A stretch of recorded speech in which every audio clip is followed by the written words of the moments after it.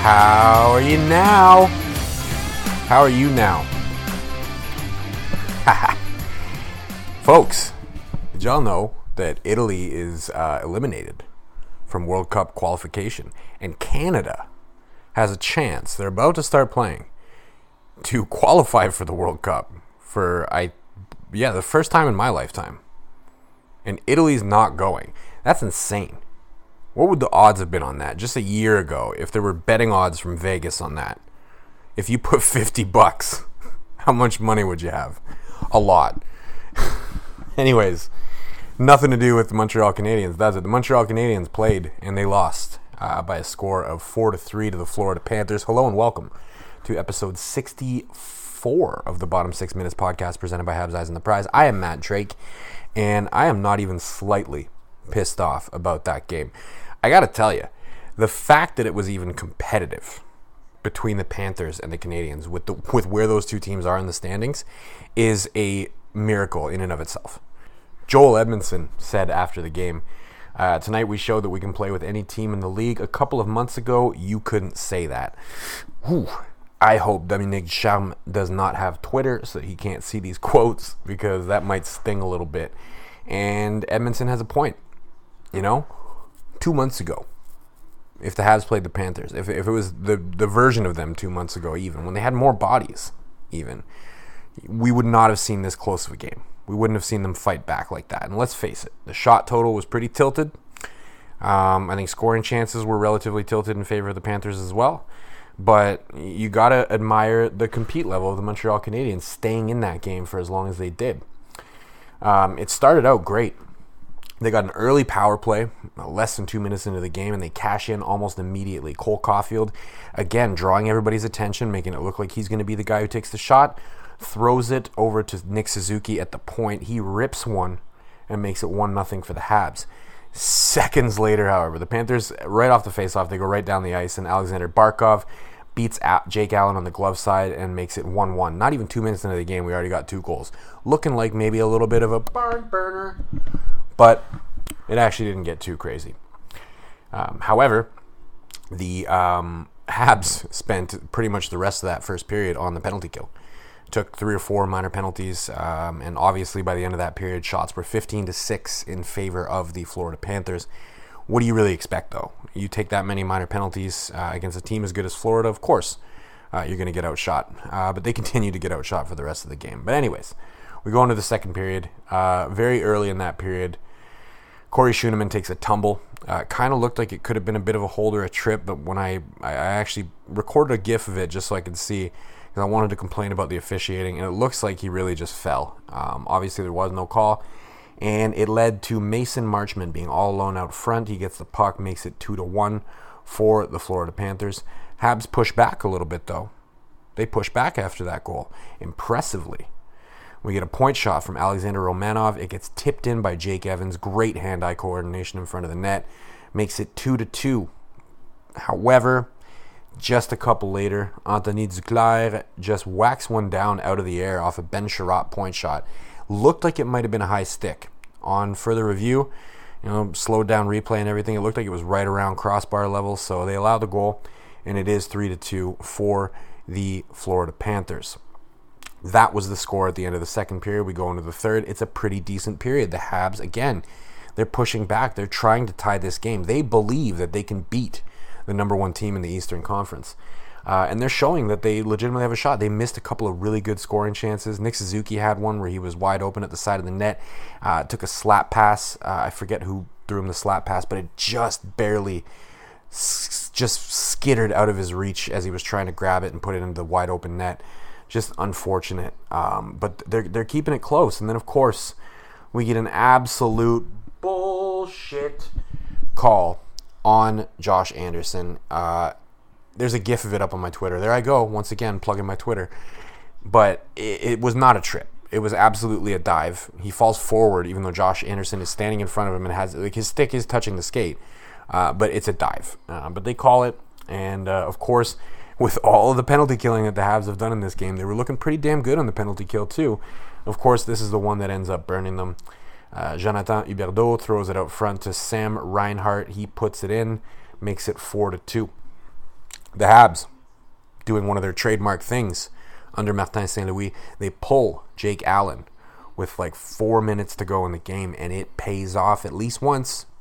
Christian Dvorak with an absolutely magnificent skate all the way from the neutral zone, gets it into the offensive zone, gets down low below the goal line, throws it back out front to Paul Byron. He puts it in and makes it 4-3.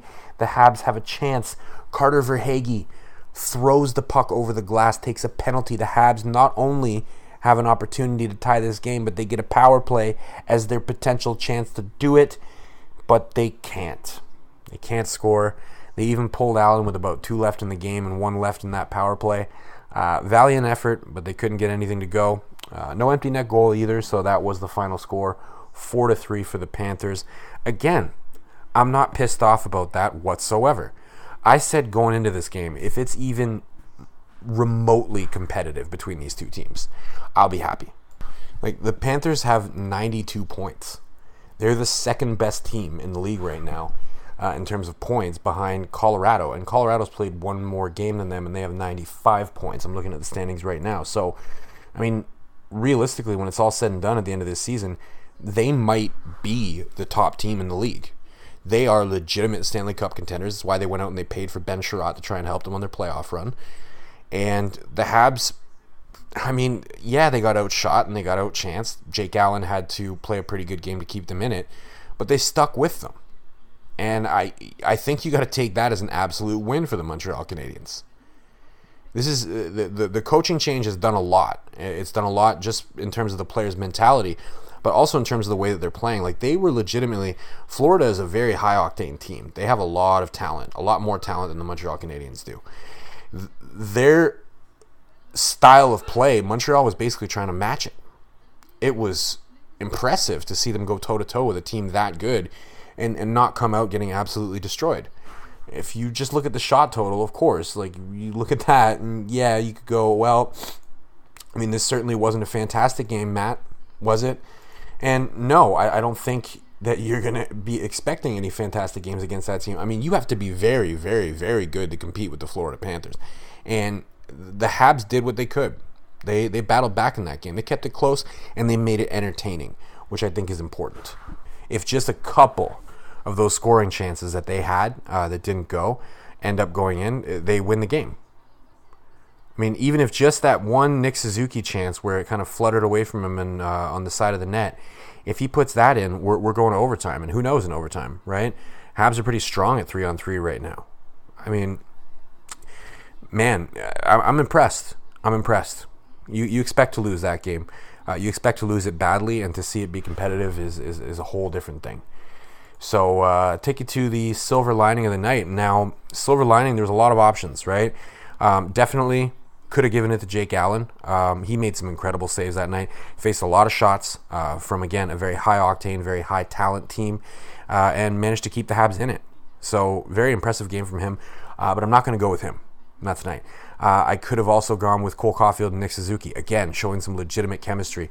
Really love that Cole Caulfield is using the threat of his shot to create opportunities for his teammates. I think that's going to be a massive part of his game because, number one, it's going to force some of the opposition to look elsewhere instead of looking at him. So it's going to open up more shots for him. But also, at the same time, he's feeding his teammates. He's giving his teammates opportunities as a result of how fearsome his shot is. So that's another one, but I'm not going to give it to either of them either. I think I've given them plenty of silver linings and player of the games recently. I am going in a different direction. I am going to go with Christian Dvorak. His skate that he went on to create that Paul Byron goal with the net empty for the Habs in the third period was incredible. Just absolutely chugged his way through the neutral zone, gains the zone himself, kind of dumps the puck a little bit, but gets it back himself, goes down below the goal line, just wills it out front to Paul Byron, and he looked really good all game. He's been looking pretty good since he came back from injury, and I don't know, there was talks about him potentially getting flipped at the deadline, and I was a little bit torn on that, because I was like, well, really, like, the pick that we got for Kotkaniemi was one of them anyways. We traded it to get Christian Dvorak, right? Are we really going to just give up on him already when obviously we lost Kotkaniemi to the offer sheet, we get the picks, we go and we flip that over, and we get Dvorak. He's supposed to be like the replacement for Kotkaniemi, but he's been injured. We haven't really gotten the opportunity to really see what he can do on this team. Now that we're seeing what he can do, especially under the new coaching staff, I don't know, man. I think he's maybe somebody who you want to keep around. If you are going to trade him, at least wait until the offseason. I don't think there was any reason to do it at the deadline, so I'm glad they didn't.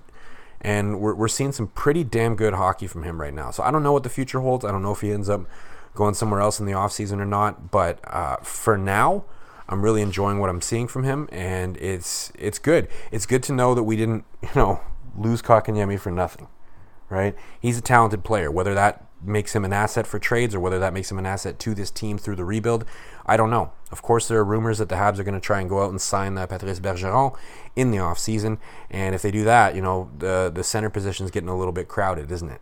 Right? Especially if they also win the lottery and end up drafting Shane Wright. You can see how that center position is definitely not one that they're going to be hurting for players, and as a result, somebody's going to be the odd man out. Somebody's going to have to get traded, and it ain't going to be Nick Suzuki. So it could very well be Dvorak, but for now, again, he's the silver lining because I really enjoyed his game. I've been enjoying his game lately, and I can't say enough about it. Great game from him. Before I end it off, I guess we got to talk a little bit about Ben Chiarot. First game against his former team. I didn't really notice him very much, I'll be honest, other than the Anthony Duclair goal where he was the one who took the point shot. Really didn't notice him very much, which is probably, for the most part, a good thing for Ben Chiarot. Because a lot of the times, I remember with the Habs, there were games where he was noticeable and good, but there were a lot more games where he was noticeably bad, right? Now, I don't care. If he plays terribly, obviously, then that's the Florida Panthers' problem, not the Montreal Canadiens' problem. But they're the ones that paid for him, right? I think that in the end, he's going to be an important piece for them in the playoff run because of his physicality, right? The NHL playoffs are a grind. He's a big boy who makes it tough on the opposition. And I know these are, it's kind of empty rhetoric, right? A lot of people don't like hearing that. Oh, this guy's hard to play against. But it's really true with him in the playoffs. You saw it last year with the Habs, right? He made it pretty miserable for opposing teams, and he was a big part of the Habs getting to where they got. So I think he can help the Florida Panthers. I don't think he made a big impact in that game for the Habs. And again, the Habs absolutely won that trade. But Florida's not going to care if they end up going out and getting a cup and he's a part of it, right? So maybe both teams end up winning the trade. One of those rare situations where you can say there's two winners and no losers. I don't know. Time will tell. I'm going to cut it off there. We're running about 14 minutes, a little bit more than 14 minutes. So, grosse soirée pour les employés de soutien et une grosse soirée pour l'équipe du Canada en soccer ou en football. Si t'aimes pas vraiment le mot soccer, c'était européen. We're watching them right now. I got them on my TV. We're about 8 minutes in. It's 0-0. Let's go Canada. Let's get ourselves into the World Cup.